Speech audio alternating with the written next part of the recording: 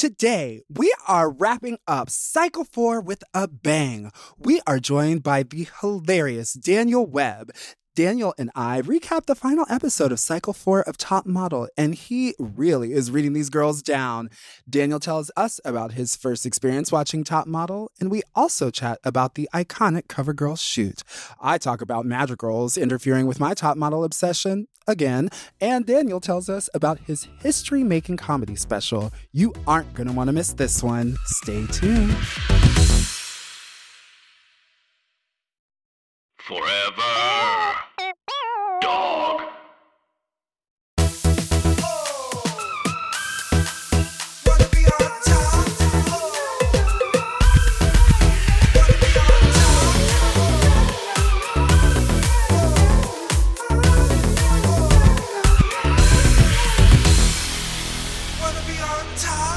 With me, Shea Coulee. Are Top Model fans born or made? Hey, I'm Shea Coulee, and welcome to Wanna Be on Top, a podcast where I explore the cultural phenomenon that launched 1,000 smizes. As always, I'm joined by insatiable power bottom and Top Model expert Maxwell Esposito. Hey, Queen, how's it going? I am doing so well. You know, I'm just gearing up for the holidays. It's that time of year. I'm thinking about like autumnal pastries and treats and things. How are you? You're living your homeowner fantasy. Yes, I'm actually currently getting my cabinets redone so that I am in my closet in my bedroom because the painter is enjoying some Euro pop while they paint, and I really did not want to tell them to turn it off while we recorded. So I was like, let me just go and get in this little closet moment. But I am also enjoying my fall. I've been, you know, our listeners don't see this, but, you know, in our text messages and our group chats, I've really been seeing all the autumnal treats that you have been seeing popping around and such forth and such as. But I am so ready to wrap up Cycle 4 of America's Next Top Model. Like, how is it that we have already gotten here? I feel like it's just so wild that we are already at the end of Cycle 4. I feel like we literally just started. I know these cycles really blow by so fast. We cover so much information in such a quick amount of time with these guests too. I mean, it's a very large season, and I think the way we piece it together is really beautiful. But when we get to the finale, sometimes I'm just like, damn, this cycle is wild. And this cycle definitely left us like with some very cringeworthy moments. You know, we've chatted about this being a very important part in Top Model franchise. A total of 6 million people tuned in to watch the finale episode of this cycle. And wow. Which we obviously know it was not. I mean, I wish it could have been me. But, you know, I had a previous engagement that prevented me from watching it live, but we'll get into that again in a little bit I'm over later. it. No, I'm over it. Okay. It's fine. Okay, fine. Okay. Yeah, no, I'm not hanging on to it. Okay, great. Me neither. You know, at this point in the franchise, we've definitely got a formula for how these finales need to go. We get the CoverGirl ad, we get the runway show, we get the final critique. And I know that you had to rush home from madrigals back in the past, but I want to know like what it felt like watching this episode whenever you did get to watch it. I am so fortunate that at this time we had a TiVo because I was able. Like, no, I was like, we had just got the TiVo, and first of all, the TiVo was just in my parents' room, like because my dad was basically. When I say we got a TiVo, my dad got a TiVo, and like now thinking back on it, I appreciate so much what a great father he was because he totally allowed me to record that Top Model episode on the TiVo so that I could watch it after that Madrigals concert. And that's very nice of him because back in the day, those TiVos did not get to record many channels. So and that came on at prime time. So there might have been like a basketball game, something sports that related that dads like to watch. And he was like, yes. No, you can record Cycle 4. You can record this. That's beautiful. Can you say legendary? See, well, and that's the thing too. I think the reason why I was able to get away with that is because they had it in their bedroom versus the big screen downstairs. So during that prime time, he was able to watch, whatever sports thing. This was spring, so I'm going to say baseball. I'm going to say baseball. I'm just giggling because, for our listeners that don't know, we share a cable login, Shay and I, and it may or may not be my aunt's cable login, and she does not know that I've given it to my friend. So she will text me sometimes and be like, because you can only have 2 people on, and she'll be like, why can't I get in? And I have yet to tell her that other people have the login. So I love that you have not told Aunt Sandy yet. You just told all of our listeners. Well, I know that Sandy doesn't have time to support all of my creative endeavors, so she won't be listening to this either. So, but that's okay. We have a lot. We still got that login. Yes, and we're still going to get to watch The Real Housewives in real time. How do you feel about the top 3 we have right now? I think that this is a really solid top 3. The contestants have all had really dynamic journeys. You've seen Kaylin, who has kind of gone through this metamorphosis from being this really awkward Southern Oklahoma girl who was just so green when it came to modeling to this fierce runway walker and someone who consistently delivered good pictures. You have Naima, who had just like this beautiful journey throughout the competition and just got stronger and stronger and stronger and stronger. And then you have Kenya, who has this unbreakable tenacity about her, even though one of her storylines is her shift in weight. She still never allowed those critiques about her body to affect her and really did push through and give her best there until the very end. And here we are at the very end. That was beautiful. That is a great way to put it. I think this top 3 is definitely one of the best top 3 they have. This cycle definitely delivered. Do you have any favorite moments from this cycle? I know we've talked about some pretty crucial points in this cycle.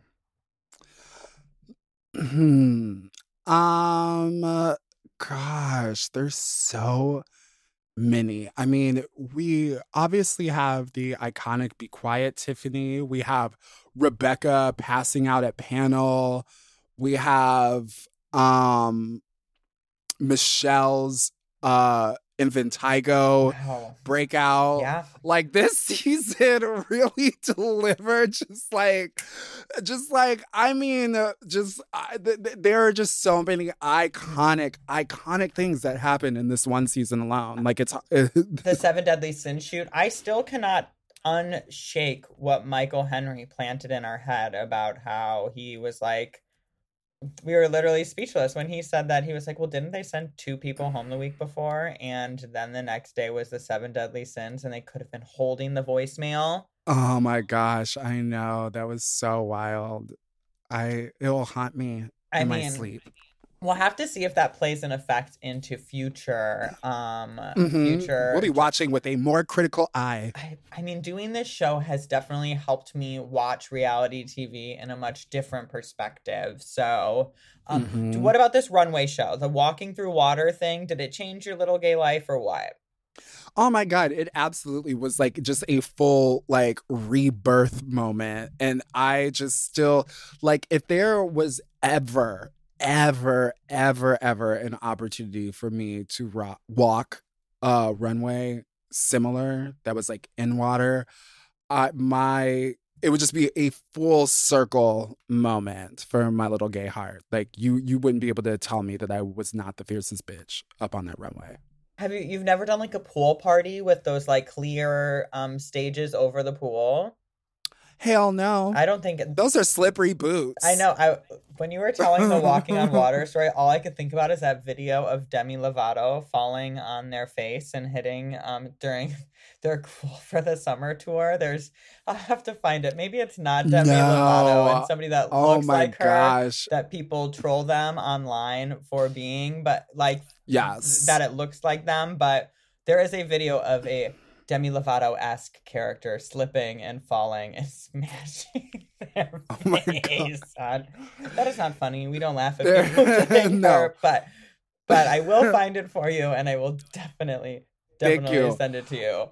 But in the spirit of honesty, I do laugh at people getting hurt. I follow an Instagram called Kids Getting Hurt. I follow another one called Morons Doing Things and like watch fail videos all the time. It's like, as long as like nobody like broke anything, like it's funny to me. Not kids getting hurt. That's honestly, I'm gonna start sending you some kids getting hurt content because like it gets submitted by their parents, so you know that they were fine. It's hilarious to me. If it's submitted by their parents, I'm less upset, but yeah, that's funny. Like I was just watching this one a little bit ago after Halloween, and it was like this little kid dressed up in a bunny outfit, and it's like the mom's just like, oh my gosh, her first trick or treat. And like she walks up to the door and the lady only notices her brother and then opens the door and smacks the little girl dead in the face with it. And the mom's caption was, her first trick or treat was a hit.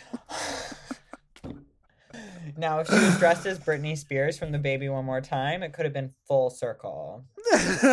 Okay, well, since we are talking about hits, we really need to get into this hit finale episode of Cycle 4 of Top Model. And look, I just felt like we have been chatting with so many hilarious people this season that we had to bring in none other than funny man Daniel Webb to get his hilarious take on this cycle, runway show, and Tyra. So let's take a quick break and we'll be right back.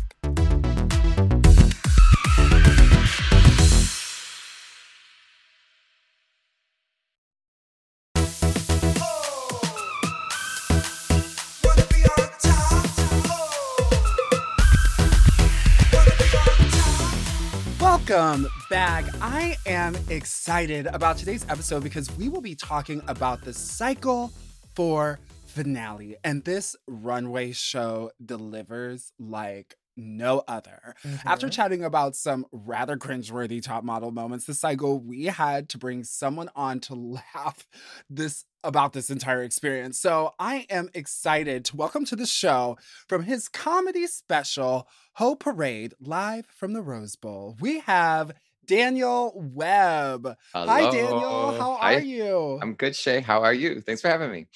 Oh my gosh, thanks so much for being here. Thank you. I thought you were going to say to talk about the cringeworthy parts. We brought on someone cringeworthy. Please welcome Daniel Webb. Could you imagine?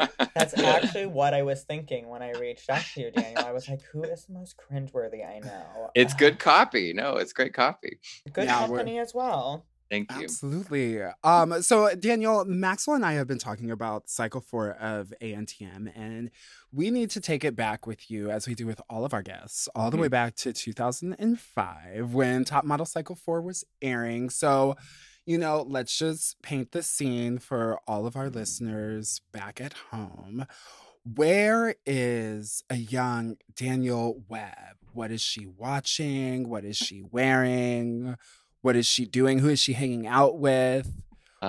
Young Daniel Webb, still young, thank you very much. But even younger Daniel Webb I was living in Austin, Texas. I think I was still pretending to be a vegetarian, even though I was still like eating crab behind everybody's back. We all had that phase. I mean, I don't know about you. Yeah, but I was definitely a sneaky pescatarian at one point. Yeah, I did cheat on Jack in the Box tacos too, because that's not even, I think it's actually tofu.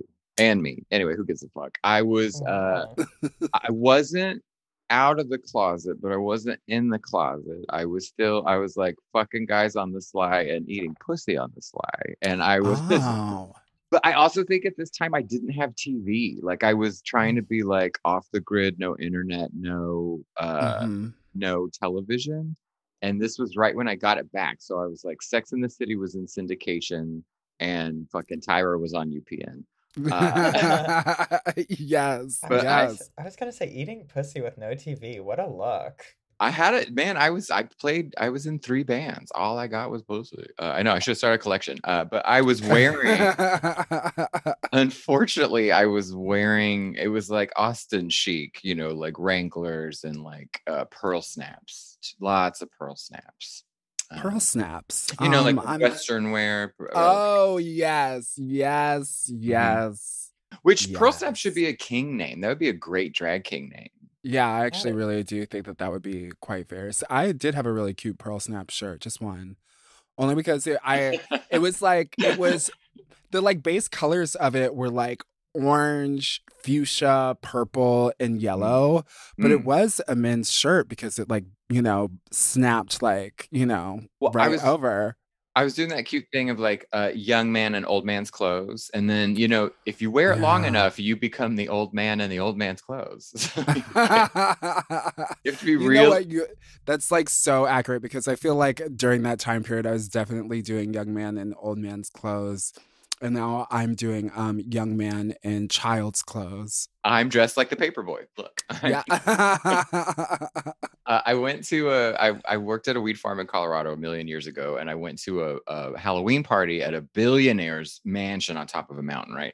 Long story short, everybody was high on cocaine and ecstasy. But the theme for the party was 70s porn star because all these people were sleazebags. And the owner, the host was like 28 years old, right? And a billionaire.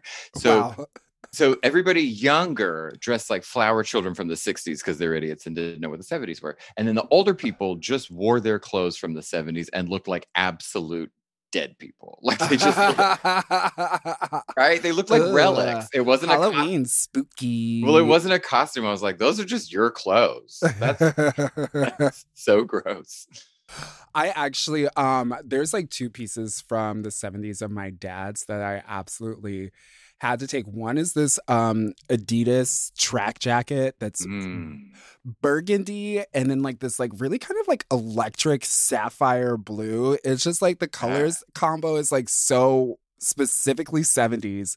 And then the other one is this like shaft looking leather trench coat that's like slate blue with like baby blue like leather trim around like all the lapels and like the hem. Very cute. Yeah, it's very drag. Love a lapel trim. That would be another great king name. Too. I know. Look at us today. Drag king should just like flip through a garment making book. Just pick out drag names from there.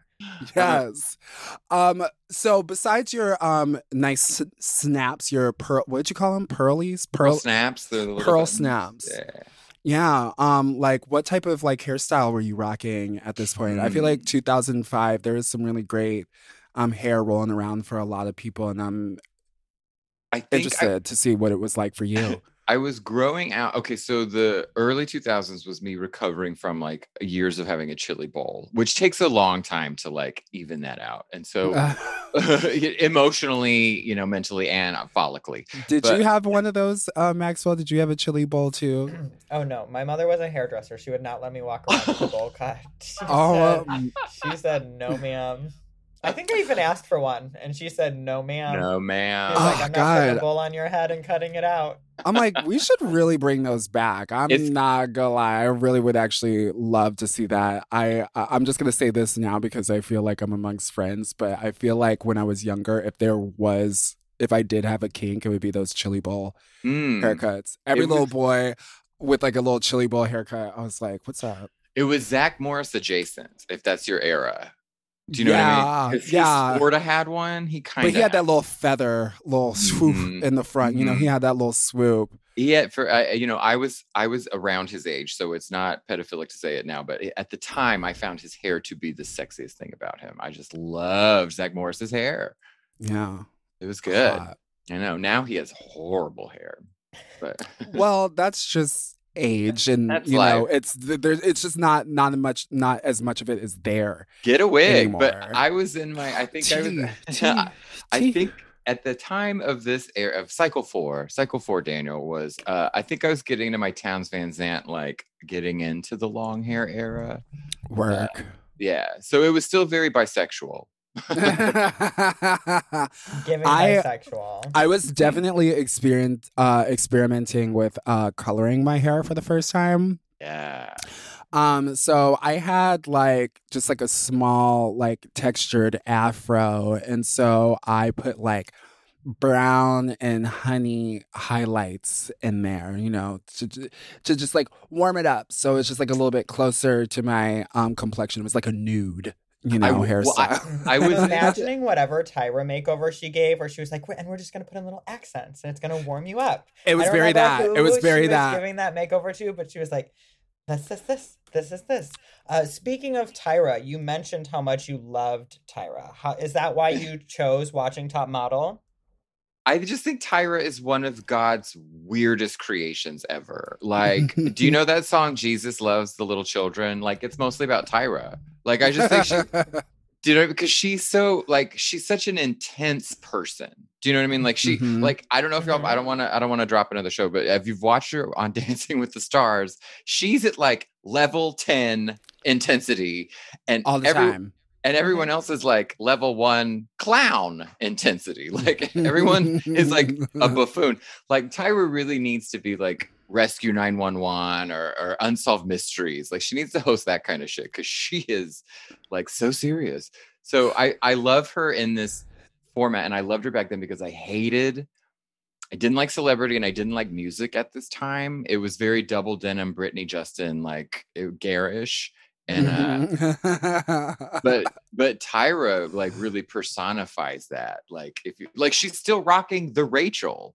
Like, who is doing that? Only one person has that hairstyle. You know, it's like everyone needs their quintessential iconic haircut. You know, like Anna Wintour has her bob. Lisa Rinna has her hair that she's had for a long time. Do you want to know the tea about Anna Wintour and the bob? I met the person who cuts the bob. Oh my God, yes, absolutely. Okay, here's the thing. This person got this job because they were in the room when the former person who'd had it for years was fired. And so here's the thing. If she has shit to do that day, she gets her hair done twice, like fluffed or whatever, and gets the bangs like evened, like consistently, right?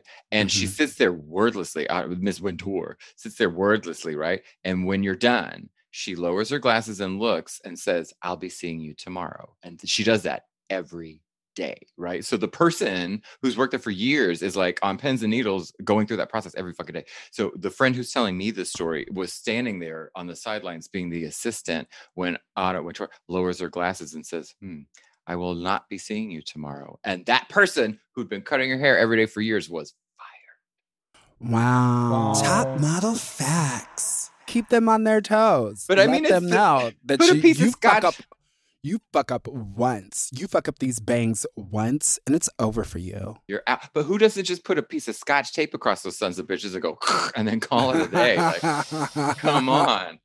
Yeah, I don't know. Is that from the school of Vidal Sassoon? Is that the Scotch tape technique? If we're looking for consistency, I love the smell of Vidal Sassoon. That's a very specific smell that I cannot say that I am familiar with. That's like 4th grade Daniel for sure. Yeah, I don't know if I've ever stepped foot in a Vidal Sassoon salon in my life. They were in the mall. Oh, word. We live. Not in my malls. Yeah, they were there. Like, they had a Regis salon, and then you have a Vidal Sassoon. Girl, we had supercuts. that was what we were rolling with. Okay, so let's get into this episode. Now, the top 3 for cycle 4 of ANTM are still in South Africa at this moment, and we have Kaylin, our small town girl from Oklahoma who had no modeling experience prior to entering the competition. She hadn't even seen Top Model before coming on the show, but even though she lacked experience, she killed it on the runway and in front of the camera from the beginning. Next, we have Naima. Naima was a reformed party girl from Detroit. She came into the competition with a quiet and dignified attitude. Her unique look and newfound focus kept her moving through the competition with so much grace. And lastly, we have Kenya, who entered the competition with lots of confidence, but sometimes it came off as a little bit arrogant. One thing the judges constantly talk about is Kenya's weight issue, which we know after talking to her was a reach, but she was determined to become a high fashion model, which kept her in the competition. So at this point, I'm going to start with you, Maxwell. Who are you rooting for to I was going to say take the crown, but they do not award crowns. To take the top model cover girl contract and $100,000. You know, I really thought all three of them I would be really happy with. I know that's such a pageant answer, but as a viewer, I really thought they all did such a great job. I thought they all, really did. I think, especially after the episode before, going into it, I would say I would be rooting for Kenya and Naima to be my top two.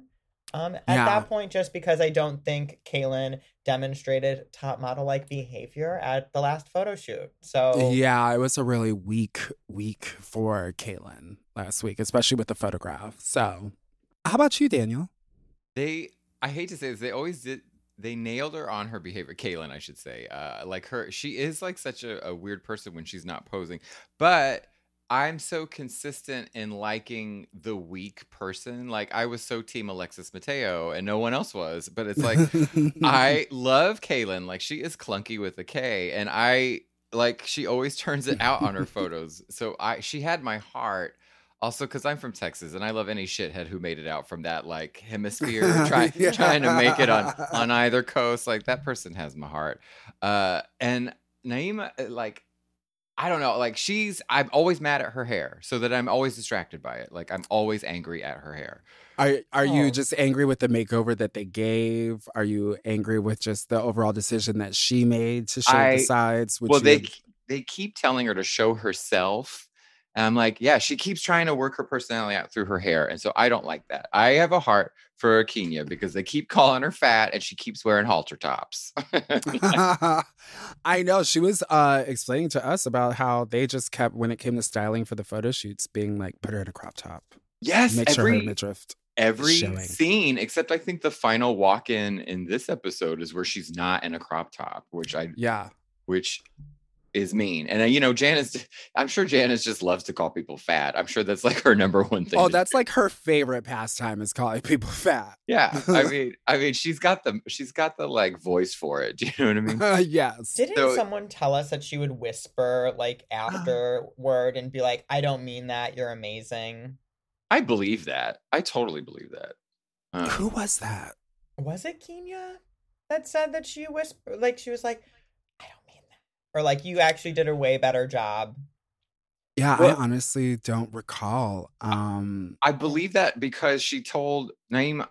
It was Mercedes. She said, well, she loved Mercedes. She had a hard on for Mercedes. Like she loved Mercedes without a doubt. Janice tells Naima, she says, I thought Mohawks went out in the 90s, while Janice has a mohawk. I did clock that as well. So I do believe that she's secretly whispering, I love you, while telling someone to like stop eating. Yeah, absolutely. Stop eating. Let's go and get Taco Bell after. Yeah. At this point, I was I think I was honestly team Naima because I feel like throughout the competition, she had just been really consistent and just was kind of on this trajectory to just do better and better. And yeah, I think I was like team Naima at this point. So, I mean, I feel like she definitely had a glow up that was very admirable because I think, because Caelynn was definitely that Shandy storyline of Walgreens turned supermodel. Mm-hmm. So she fits the pipeline of like, if she doesn't make it at this, she'll make a great housewife, like Real Housewife. Do you know what I mean? Like, she just needs like a glam squad and a really good fight induced by a wine tasting, and she'll be season 3.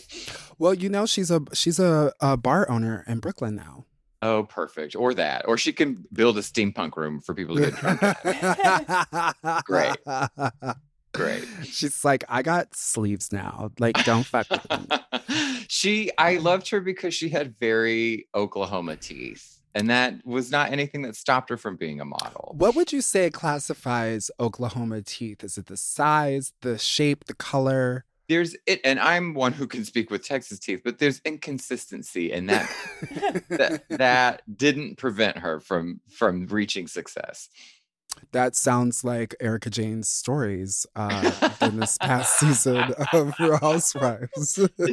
I mean, it's not this. I know that's not what this podcast is about, but did y'all see the season finale? Oh my gosh. We love a Housewives derailment, and yes. Of course. Okay, great. Because the more she cries and gets that crazy look in her eye, the more you can see the weird chin line that is like surgically enhanced. Like, it was not flattering. I know, you gotta not clench the jaw, you know.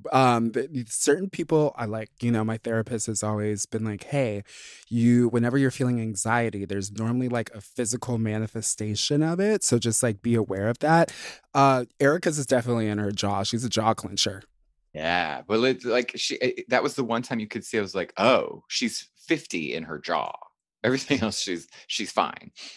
I know some of these extreme close-ups that we were getting on the women, you were like, wow. But they were that. Shady. They were doing that on purpose. They did it a lot to Kyle Richards too. They did a lot. I was just about to say, I was like, they were coming for Kyle's neck, literally. Literally. My favorite thing they did this season to Kyle Richards was every time she did and did like a weird look gulp of something. It happened like 5 times in one episode. I mean, she is thirsty. She's the thirsty one. Sorry, but that was my take. You know what? And honestly, those were a lot of lessons that I feel like they could have benefited from if they had just listened to Tyra about tension, extension. They would have been perched for that whole entire reunion. I don't think any of them were giving top 3 top model behavior. All roads go back to Tyra. Tyra Tidbit. Absolutely. So, okay. After a quick check-in from Tyra, the girls get some Tyra mail, and it reads, "Tomorrow is double jeopardy. You will need to draw on everything you've learned to get through the day. It's going to be difficult, so duck for cover at 6:45 a.m. The girls go and they meet Mr. J for what they think is a runway show, but actually is a CoverGirl commercial for CoverGirl Outlast makeup. The models find out that they will be shooting a commercial and doing their CoverGirl ads. The models aren't necessarily the strongest actresses, so this challenge has the girls going through it. The girls are asked to walk the runway, act through some chaos backstage, and do the CoverGirl beauty shot during the commercial. So let's get into this. First up, we have Naima. During the shoot, Naima was pretty calm, and I felt like she worked through it to get the lines done. How do you feel, Daniel?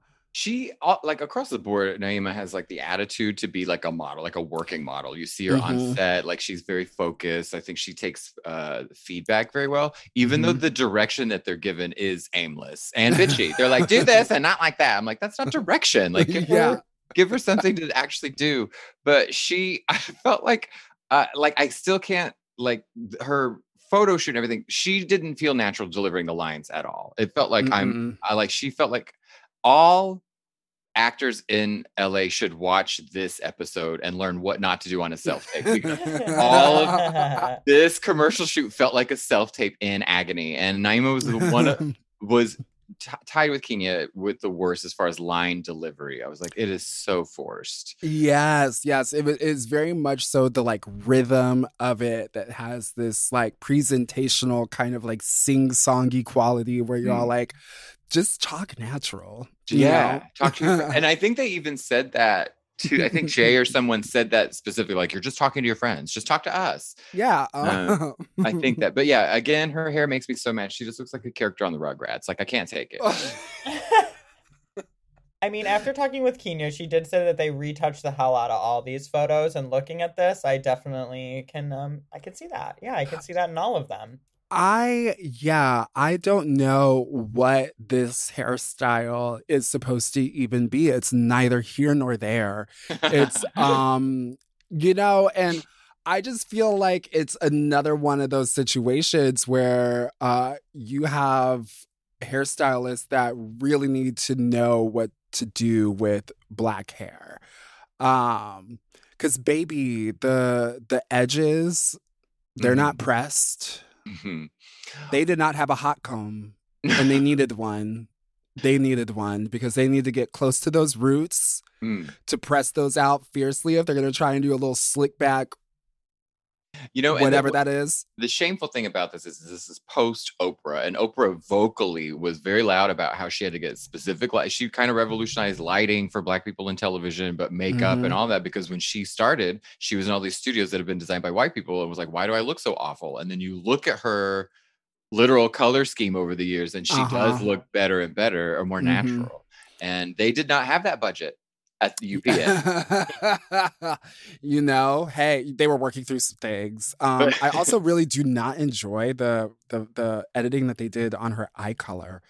There's like such a weird red brown, and I'm like, well, her eyes aren't that color. They did it to Kaylin too, like her blue. I know. Let's talk about that, because her face, like Tyra says, it doesn't look like a cover, like a cosmetic ad, because they retouched all the makeup off of her face. It is like, I think so. Naima's picture, her photo outside of the commercial, her photo I think is more of like an Oil of Olay ad. So still usable, but very Isabella Rossellini, 1995. Top model facts. And I am ashamed that I thought Kaylin's photo was my favorite, except for her demon eyes.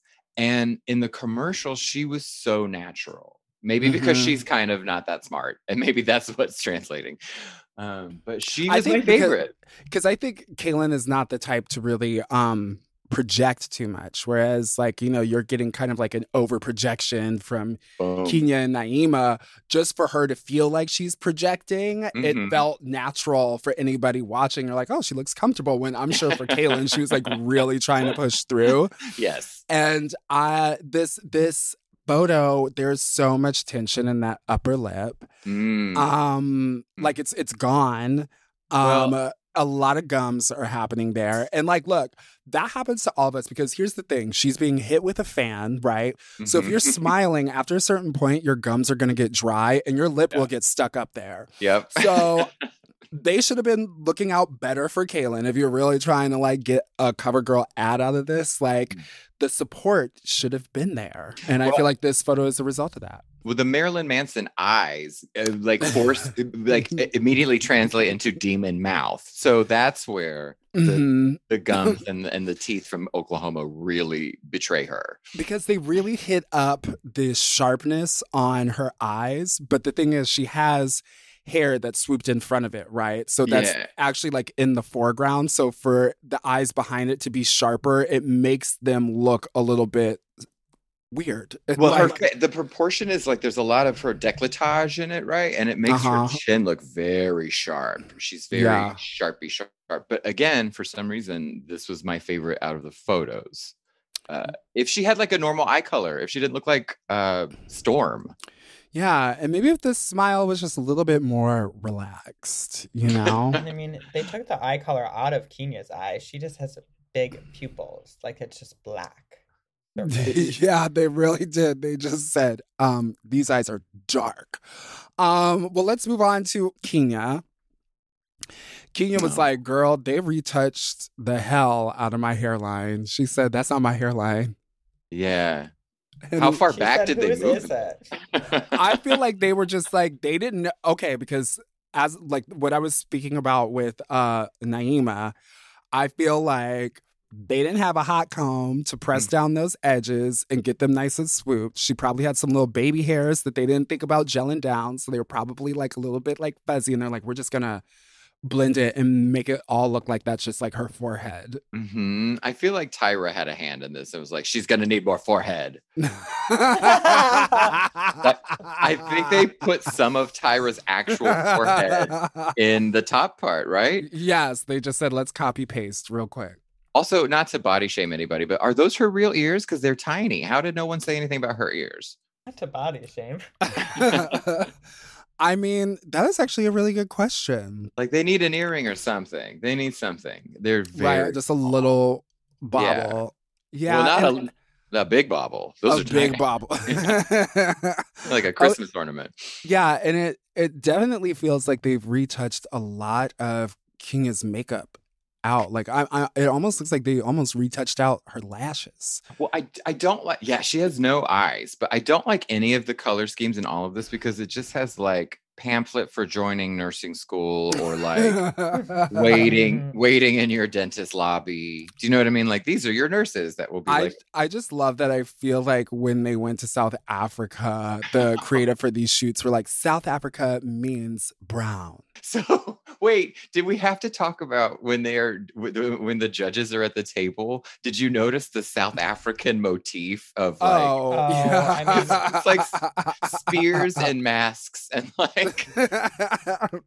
You know what? Yes. Okay, let's take a quick break. But when we come back, we're gonna get more into the top model South African shenanigans. We'll be right back.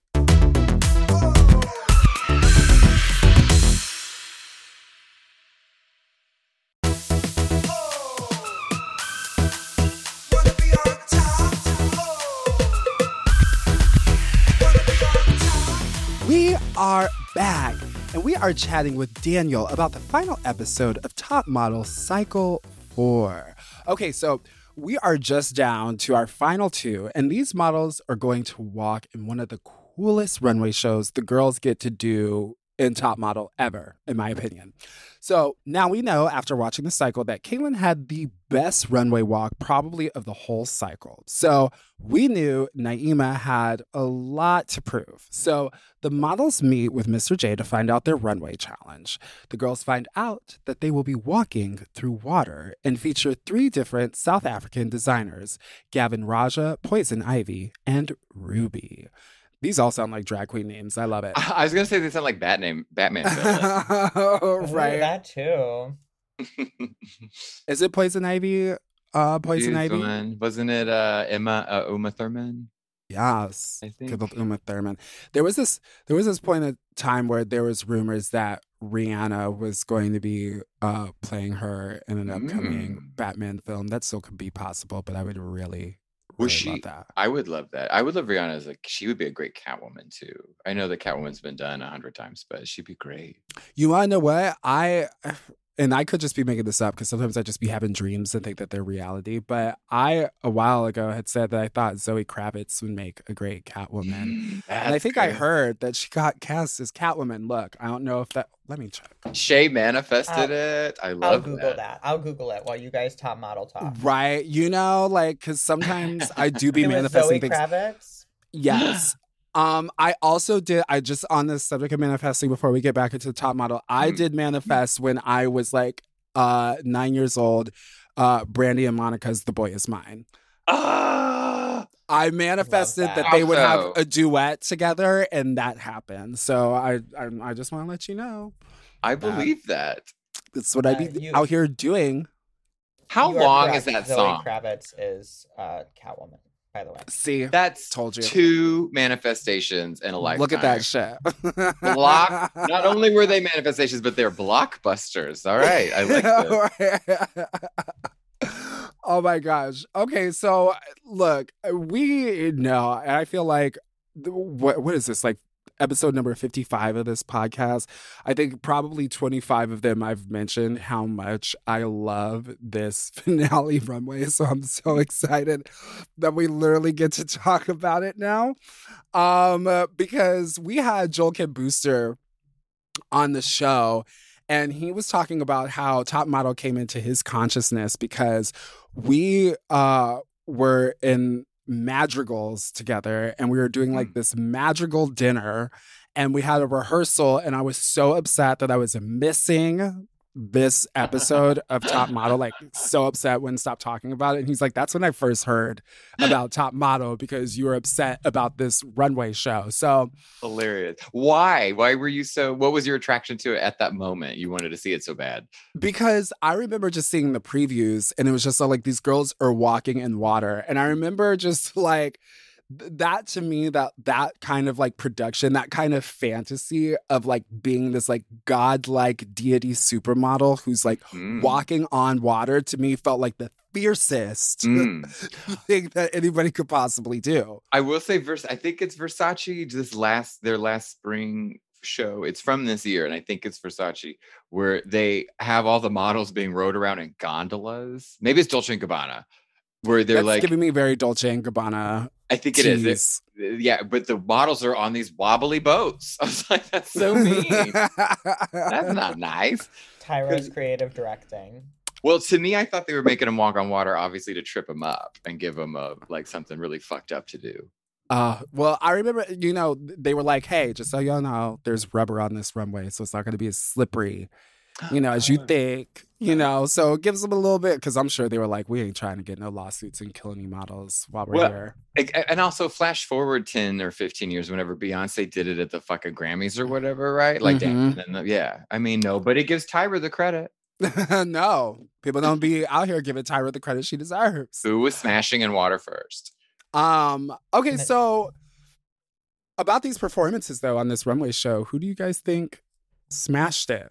Well, honestly, I'm sorry, I have to correct it historically really fast before I interrupt you. Whoever was smashing in water first was Wilson Phillips. So I don't want to get red for not getting the history right, but okay, so are we just gonna leave Jesus out of the equation? Well, that was smoke and mirrors. I haven't seen proof of that.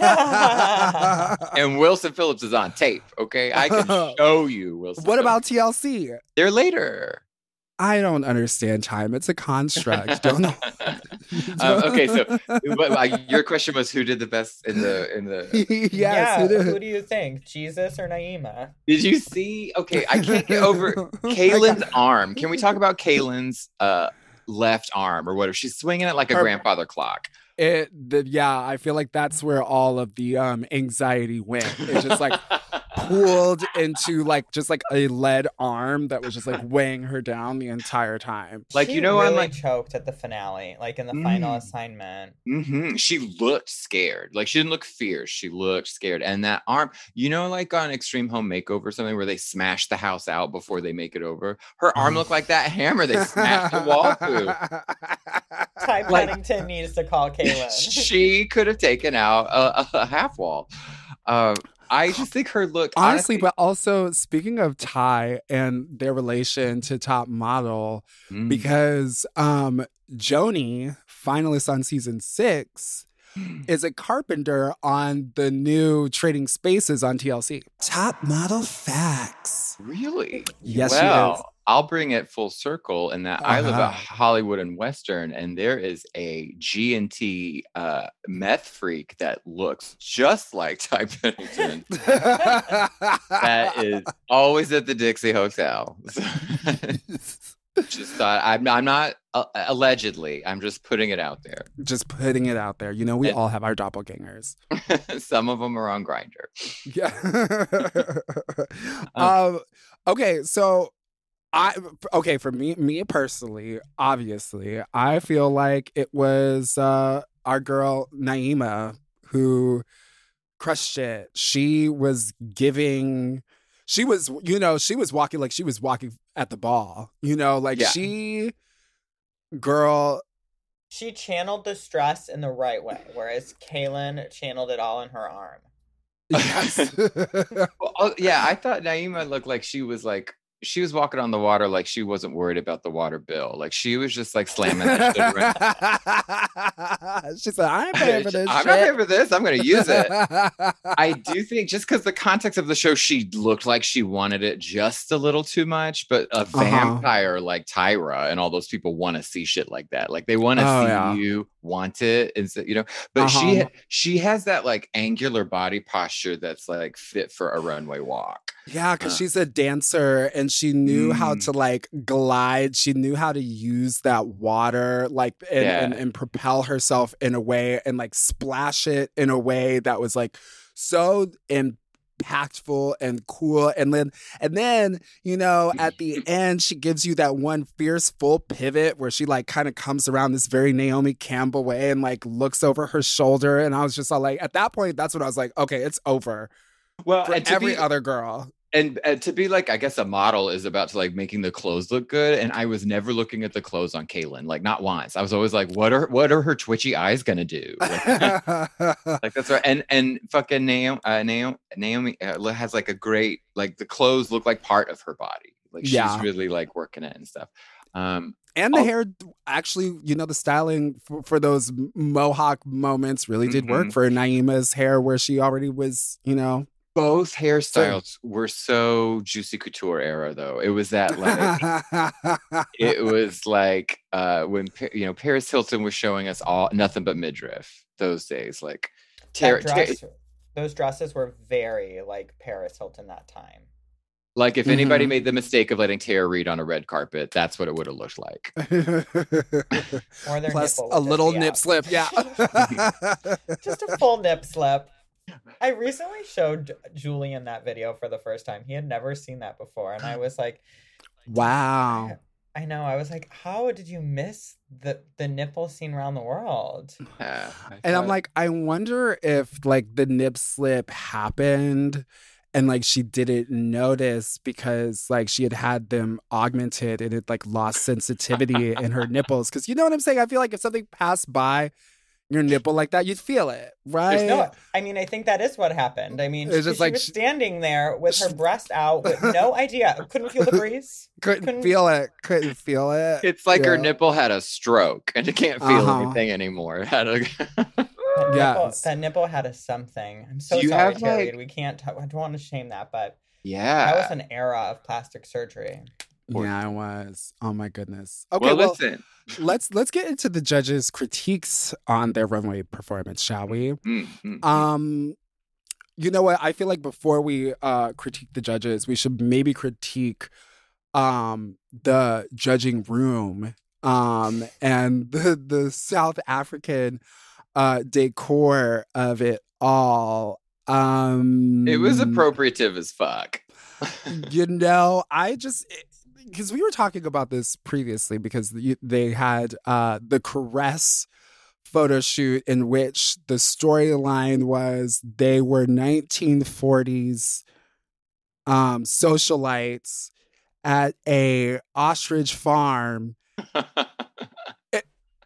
caught up in a tribal dance with locals. So 2/3 of who were white. Yes. And like traditional garb dancing over a basket of Caress. When we went to South Africa in 1988 during apartheid, we went to an ostrich farm. Was it glamorous? Wow. Did you feel like dancing? Was there Caress body wash? I have so many questions. I'm just reinforcing Shay's utter disbelief at the Anglo-appropriative nature of someone's interpretation of South Africa. Okay, but while you were at this ostrich farm, was there dancing? I mean, no, they had people ride the ostriches and race them. And then yes. So there's my God. There's animal abuse. They pull on their necks and like pull their wings to direct them. Yes, this was. No, oh my God. And then, yes, and then you tip the riders, right? And then you'd pose for photos. I sat on the ostrich, and they put a bag over its head because ostriches are like, well, they're like Janice Dickinson. If you put a bag over its head, it goes to sleep. So you put a bag on an ostrich head, and then you can sit on it and take a photo.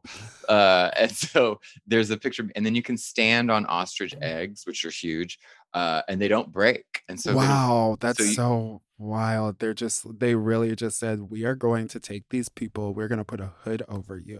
It's like, okay, because here's the thing too. I've heard before that ostriches, from like a science teacher, they're also like, they're very strong, and if they really like want to peck you, that they can really fuck you up and kill you. Like that's just how strong they are. Yes. So I understand the hood situation because you're like sitting on it. But also when I think about this family memory, like why would I want to be on an ostrich that looks like they have been kidnapped? It's it's totally like they did pull the ostrich out of the trunk of a car, and they did hold so that feels like a bad celebrity meet and greet. Like, you know, the photos of Britney looking awkward next to people. Like, I'm just envisioning these ostriches with bags over, like cloth bags over their head, and people just smiling awkwardly next to them. Like, All the Avril Lavigne meet and greet photos I've seen look like they were taken during COVID times. I'm like, why is everybody standing so far away from each other? Why does everybody look so sick? She was onto something. She was on. Look, she's like, I'm already battling this Lyme disease. I don't need y'all's colds or whatever. With your nasty germy hands, stay away from me. So yes, okay, so back to our judging panel at the showroom of World Market. We find the judges giving their opinions on the top models' final runway performances.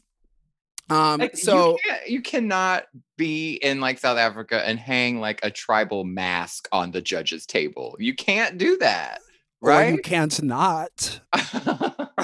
They Sorry. said we want Americans to know where the fuck we are. I want to see the receipt, and I want to know how much of it was World Market and Pier 1 imports. I want to know.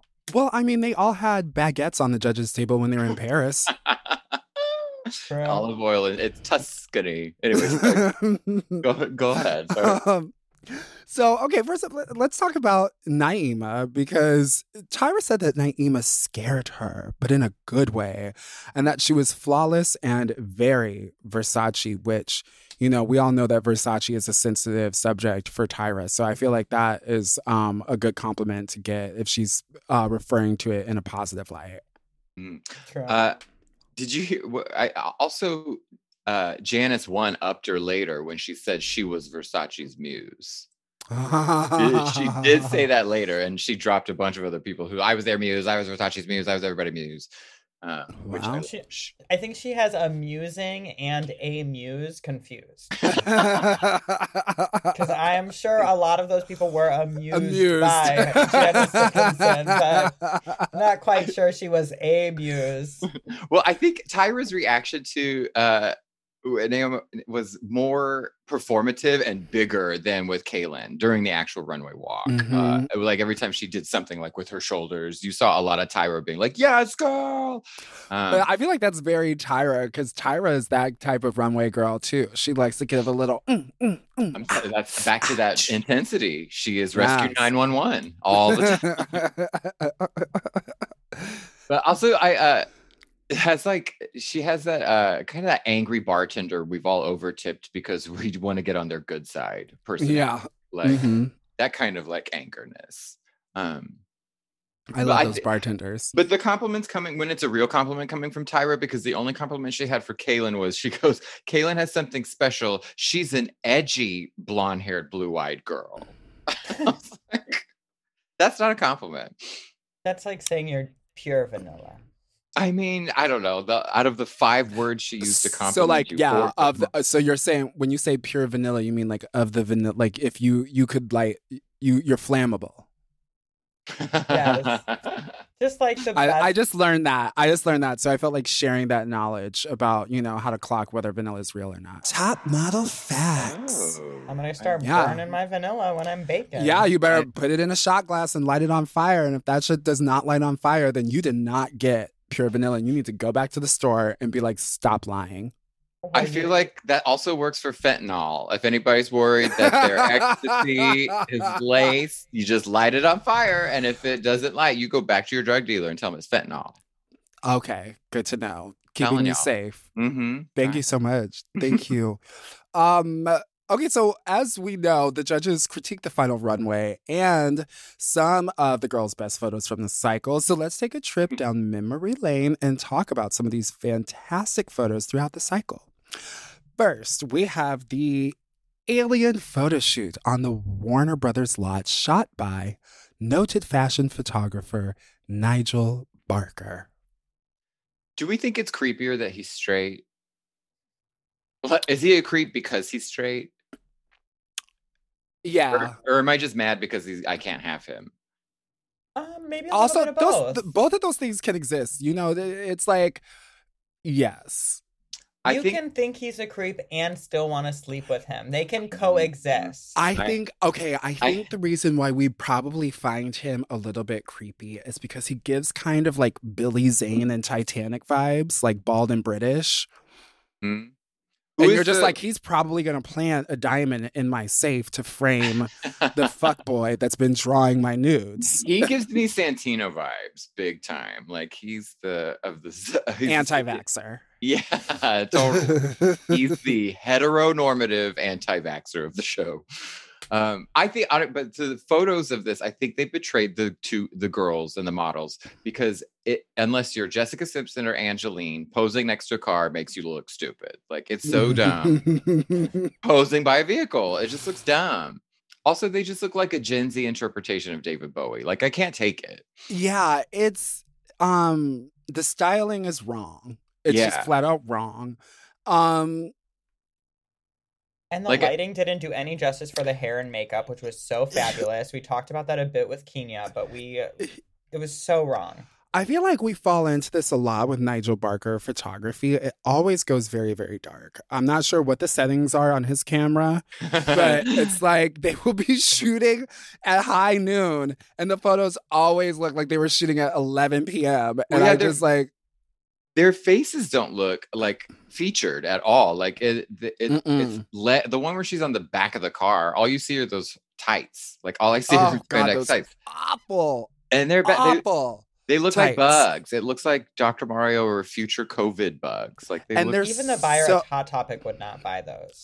They are not cute. Baby, first of all, like they don't match up in that like inseam that's like running through, and then like. Down on her left leg near the bottom, it looks like one of them is just fully missing. Yeah. Like as if like there's just like a missing bug in the pattern. Like I just don't There's understand. A big gap. Well, and her face is driving me crazy because you can't see half of it and the other half is like a bad Bowie paint. I can't take that. But what I will say is she is really pointing that damn toe, like in the heels on the car. Like she is still pointing that toe. The trunk is this way. Hello.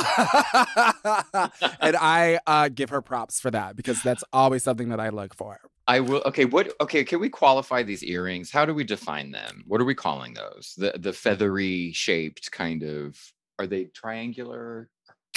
We could just call them cheap.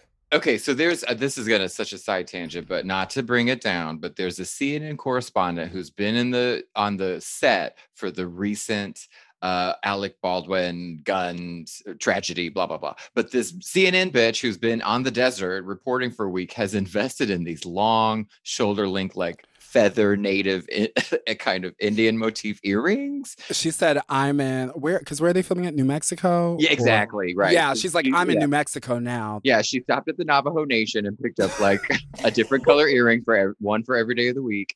And so that's what this bitch is ultimately giving me is like Navajo culturally appropriative getting hauled off to jail because she stole someone else's culture. Work. All right, let's move on. Next up, we have the 1-800-Flowers photo shoot, which they did up at the planetarium. At Griffith Observatory. That's that's what I said. Isn't that the same thing? Yes. Yes. You did. Yes. You can look at planets up there, right? Well, both of y'all said the same thing. I was the ultimate brag by saying I live by it. I mean, I can see it from my window, so I can see it from my window. I can see it from Google Maps. Y'all ain't special. The fuck? What do you think of these photos? Do you think they're fabulous or? No, the dogs are the real models. Let's be honest. I actually really like Naima's. My only critique is I wish that her left toe wasn't pointed inwards so much. Mm-hmm. I do love the awkward stance of it. Yeah, it's cute for me. I want her head to be superimposed over to the left, like a centimeter, and then everything else is perfect. See, I like how her little head is like giving you a like wet. Yeah, it's because her blouse is so crooked. And her foot, it's giving me very much like Meryl Streep, Death Becomes Her. I just fell down the stairs. She's giving broken doll, but like a little too broken, like more like chewed on by the dog, not like it's broken giving by you a toddler. Cynthia from Rugrats broken doll. That top I will take all day though. Those big old buttons, like I love that. But of course, let's all the elephant shitting in the living room is Hunky Dory in the background. Like, who is he? Who's Hunky Dory? That handsome man in the background. He's so handsome. Our friend Tony Soto said that they were not modeling well enough for him. Yeah. That the disappointed look on his face. Is That's that what said? she meant? I believe anything Tony Soto said. I'm wearing Tony Soto. Oh, work. We love Learn the that. words beach. Learn the words. bitch. Okay. Yeah, who is the blue-eyed dog? The in the blue-eyed front? look, In she's the real star. Okay, let's go over just one more photo. Okay, I want to go over their animals in South Africa lubriderm shoot on the crocodile. Have you ever worked with animals before in any professional setting, Daniel? Only some straight male comedians that I will not name. Other than that, no, it's actually in my contract. I don't work with animals, children, or straight people. You have a good manager if he's writing that contract. You know why? I'm unwrapped. You have to self-represent yourself. That's the way. That's how you get shit done. That's how you do it. That's how you do it, bitch.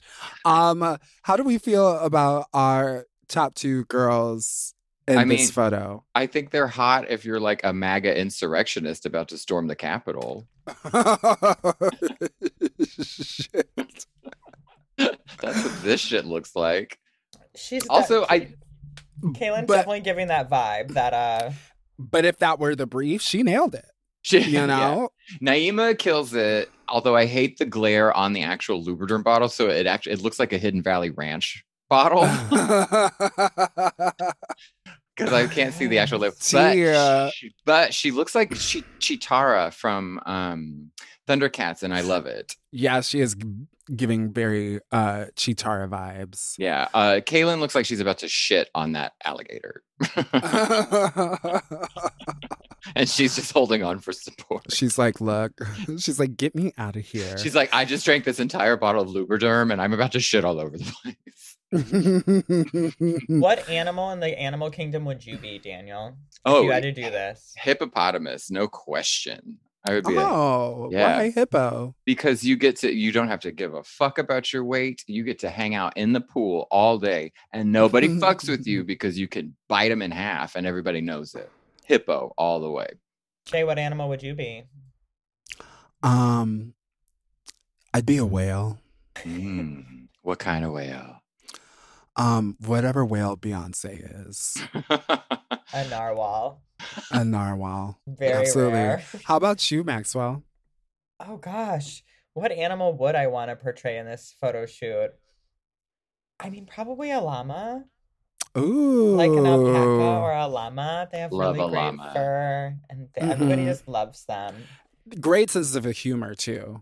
Absolutely. Llamas are hilarious. Well, you have to. Look at them. Their teeth. Are those Oklahoma teeth?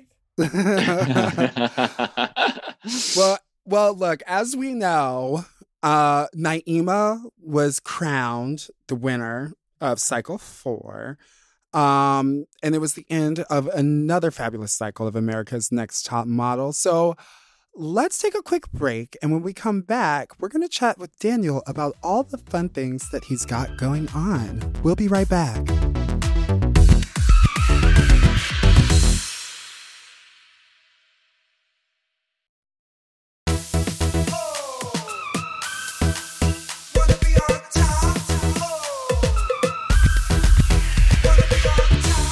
All right, welcome back. We are here with Daniel Webb. Now, Daniel, we met before, and you are a very funny comic out in Los Angeles. Thank you. Tell us how you wound up in sunny LA doing comedy.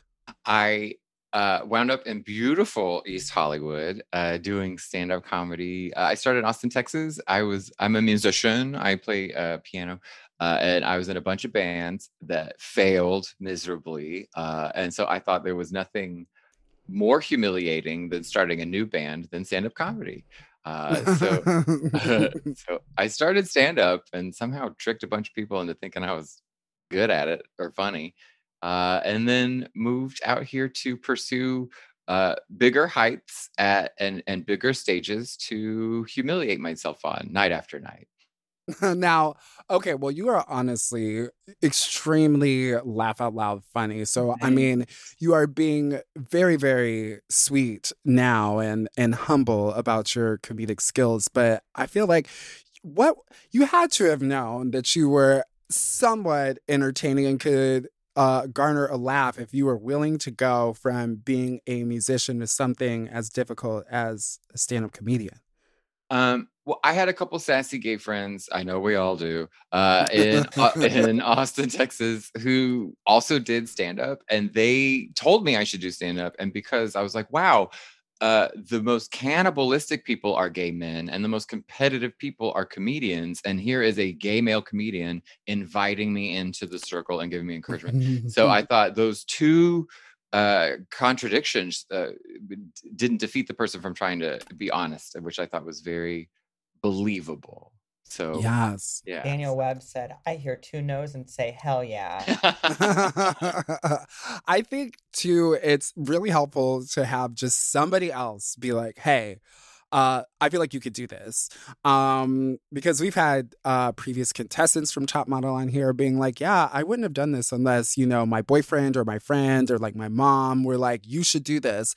And it was the same thing with me in drag, because I hadn't really thought about it until a friend was like, you know, you should really try doing drag. And I was like, girl, say what? Mm-hmm. And isn't that weird? I find it like most of my comedian heroes stumble into it, or didn't, it was never plan A. Whereas like musicians and stuff, there's such an ego with that, where people, you know, playing at home, you're like, well, I'm so damn good at this. It's time to show people. Like that's more fucked up to me than like I have funny things to say, or I can fucking show a look and turn a room around based on my presentation. You know what I mean?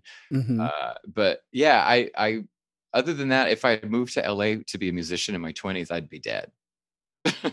Fun. I feel like comedians and musicians have very similar lifestyles. So it's glad that you took comedy and you're still alive. And I don't have to move anything. I have a Fender Rose from 1974 that weighs a fucking 1,000 pounds, and I don't have to move it anymore. So, you know, we're saving this body. So what I heard from that statement is that if you were in your 20s and you decided to follow through music and moved to LA instead, that you wouldn't have been lighting your ecstasy on fire to test it for fentanyl. I would have just snorted it. Have you ever snorted ecstasy? Which listeners never do.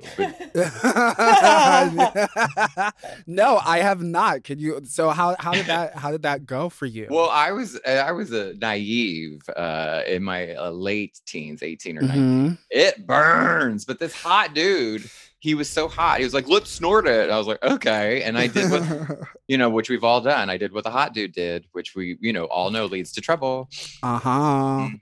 Don't listen to hot people. They're not smart, except for me. Yeah, well, except for us, top model experts. Facts only here. But hello, that's why we have the microphone. Hello. Yes. Exactly. And that guy is literally a theater teacher.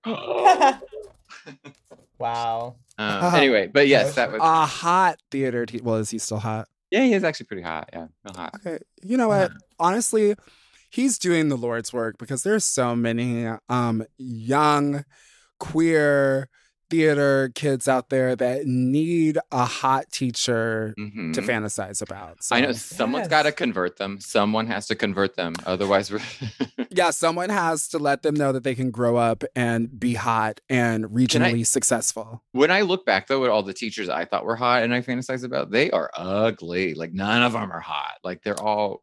I didn't have a single hot teacher. I didn't have not one hot teacher. There was not a single hot teacher.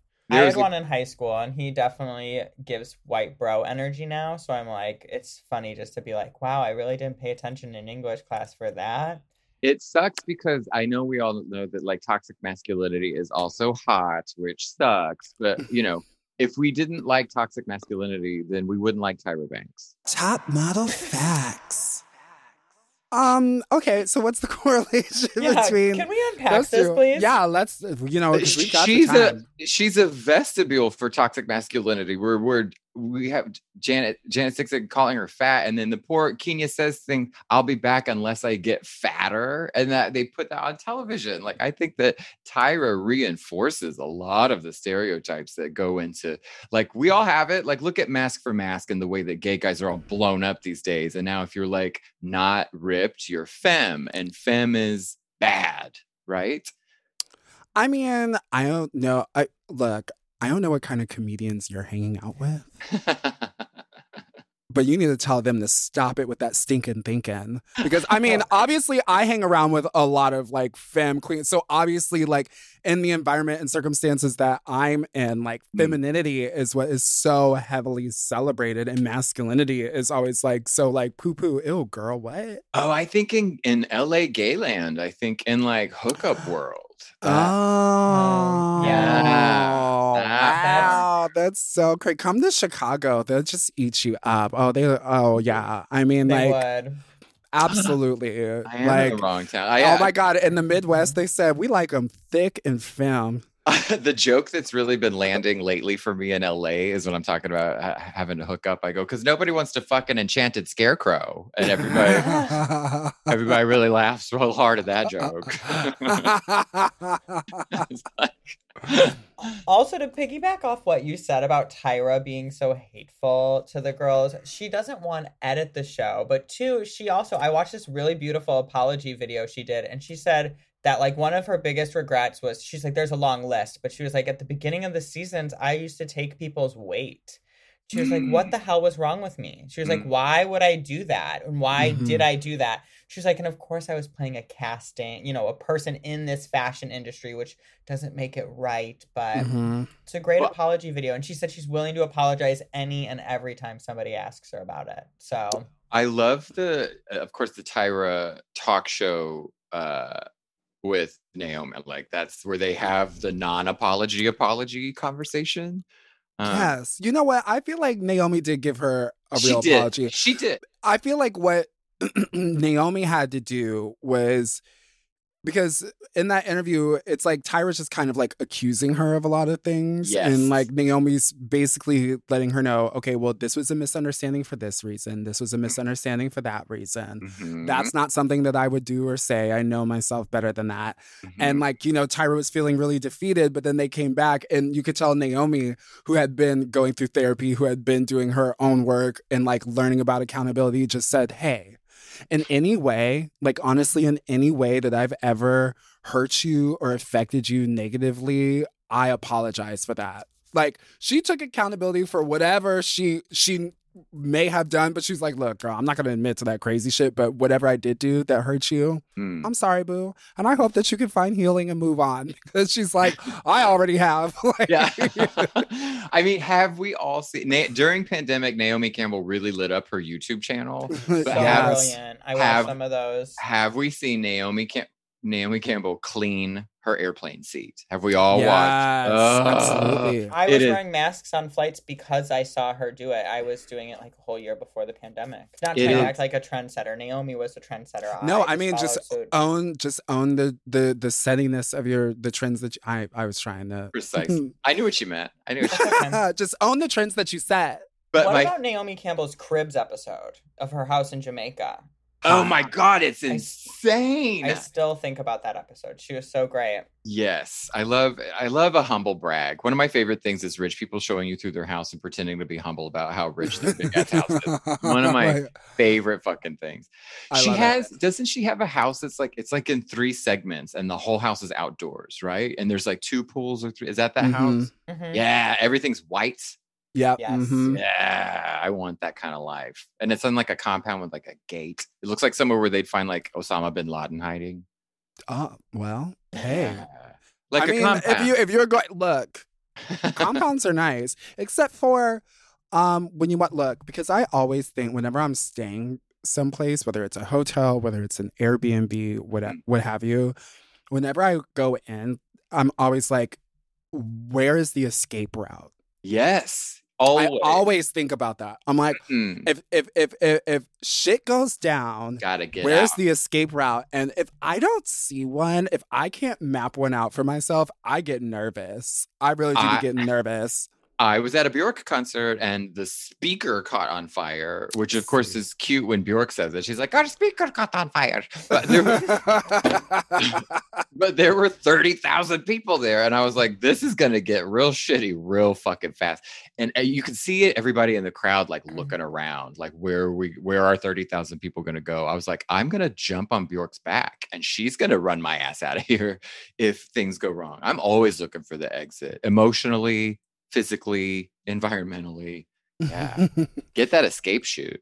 Absolutely. You know, it's important to know because it saves you time in the long run and it increases your chances of survival. Well, also when the bill comes, it's real important to know the fastest way out. Speaking of large venues, you're on tour with Margaret Cho right now, which is pretty fierce. How's Thank that? Yes. Oh my God, it is a fantasy. It is fucking nuts. It is so amazing and a major vote of confidence. A lot of people have opened for Margaret Cho, so I don't feel singular in it, but it is. If you should, I'm old. I'm an old fag. I used to record her on VHS in the 90s, right? And just rewatch it because I thought she was funny, right? I didn't want to be a stand-up or anything like that. So like we were in Philadelphia a couple weeks ago, just hanging out in the green room in between shows. And I was like, if you showed 1996 Daniel like a flash of just that like moment, I would just be like, I would be like, what the fuck? I wouldn't know how I got there or what I was doing there. But she is easily and always has been one of my favorite stand-up comedians. She's political and like relevant, and she means a lot to so many different groups of people. Like gay men worship her, obviously like Asian, Korean people, women love her, but like people stop her in the street and want to tell her how much they love her, and I'm just like, I get it. Me too. Like I love her also. So I'm like pinching myself every fucking second because not only do I get to perform for huge crowds in beautiful theaters that love her, so I still have to earn it. Like I still have work to do, but the audience is so excited. But also then I get to just sit down and watch one of my favorite comedians work. And so that is just nuts. So it's fucking, I know it's temporary, but it's very lucky. And I love it, love it, love it, love it. Yes. And I mean, in addition to being on tour with Margaret Cho, you're also a history-making gay. You were the first gay comic to headline a comedy show at the Rose Bowl in Pasadena, Ho's Parade. Thank you. Just tell us, what was that experience like for you? It was weird because it was during pandemic. So if anybody watches the special, it was COVID quarantine time. It was July of last year, so everyone's in their cars and no one can be. Everybody has to be. So the audience is kind of not there. So it was really fun. I felt a lot more flexibility with stuff to do. Like I brought in a piano because I play music. I sang really shitty songs about Donald Trump's ugly family. And killing Mitch McConnell by sitting on his face, by suffocating him with my asshole, or spraying a load down his throat. Like, you know, I did things I would never do otherwise in my in my act. But I also felt, you know, for every dipshit Texas son of a bitch football asshole high school jock that ever bullied me, I was like, I made it to the Rose Bowl first, fucker. And I did it through telling jokes about anal. So absolutely, as the good Lord intended. So that's why I love it. At the expense of our terrible government leaders. Yes. So that's why I also felt like it wasn't a rose parade; it was a hose parade. Now, where can we watch this special? The special I think now is streaming everywhere. I know you can see it Amazon for free. So if you're paying for it, don't pay for it anymore. Yeah, you can get it on Amazon for free. But you can pay for it. I mean, pay for it if you want to. Wait, are you getting a cut of that? Not, I think, at this level. So you could just Venmo me and tell me you watched it and let me know how much you loved it. But no, you can watch it on Amazon and all the other stuff, other streamings. It's everywhere. Or you can go to my website, thedanielweb.com, and there's links for it there. Oh my God, yes. Well, Daniel, that is all the time that we have for today. Did you have fun hanging out with us, chatting about all things Top Model? Y'all are a blast. You know it. This was more fun than an order of Maxwell's cookies. Oh, true. Daniel. Hopefully we're going to get some holiday street treats soon. I'm into it. I have an apple doodle recipe that I'm really excited to pander on people because I really just want to offer people my doodle. Yeah. Oh my gosh. Daniel, can you please tell all the children at home listening where they can find you online? All of my handles, Instagram and such, are at the Daniel Webb. Sometimes there's an underscore. All my show dates into next year are at my website, thedanielweb.com. I'm on TikTok, but I never post. But follow me anyway. It's fun. Yes, me too. Oh my gosh. Thank you so much for listening. And remember, if you guys have any top model facts or questions for Maxwell and me, our guests, or you just want to say hi, you can send us an email to beontoppod@gmail.com. Now remember to subscribe to Wanna Be On Top wherever you listen, and make sure to rate and review the show because it helps us grow. I'm Shea Coulee. And I'm Maxwell Esposito. And as always, the question remains, wanna be on top? Wanna Be On Top is not endorsed by America's Next Top Model or any of the show's creators, producers, or distributors. It is intended for entertainment and informational purposes only. America's Next Top Model and all names, pictures, audio, and video clips are registered trademarks and or copyrights of their respective trademark and or copyright holders. Wanna be on top? Forever. Dog. To listen to Wanna Be On Top ad-free and one day early, sign up for Forever Dog Plus at foreverdogpodcast.com/plus. Make sure to follow at Forever Dog Team and at Mom Podcasts on social, and rate and review Wanna Be On Top 5 stars on Apple Podcasts. Yes, bitch, I said 5 stars on Apple Podcasts, Spotify, Stitcher, or wherever you get your podcasts. Wanna Be On Top is produced by Forever Dog and Moguls of Media, aka Mom, hosted by Shea Coulee, produced by Maxwell Esposito, editing and sound design by Will Pitts, executive produced by Willem Belli, Big Dipper, Alaska Thunderfuck, Brett Boehm, Joe Cilio, and Alex Ramsey.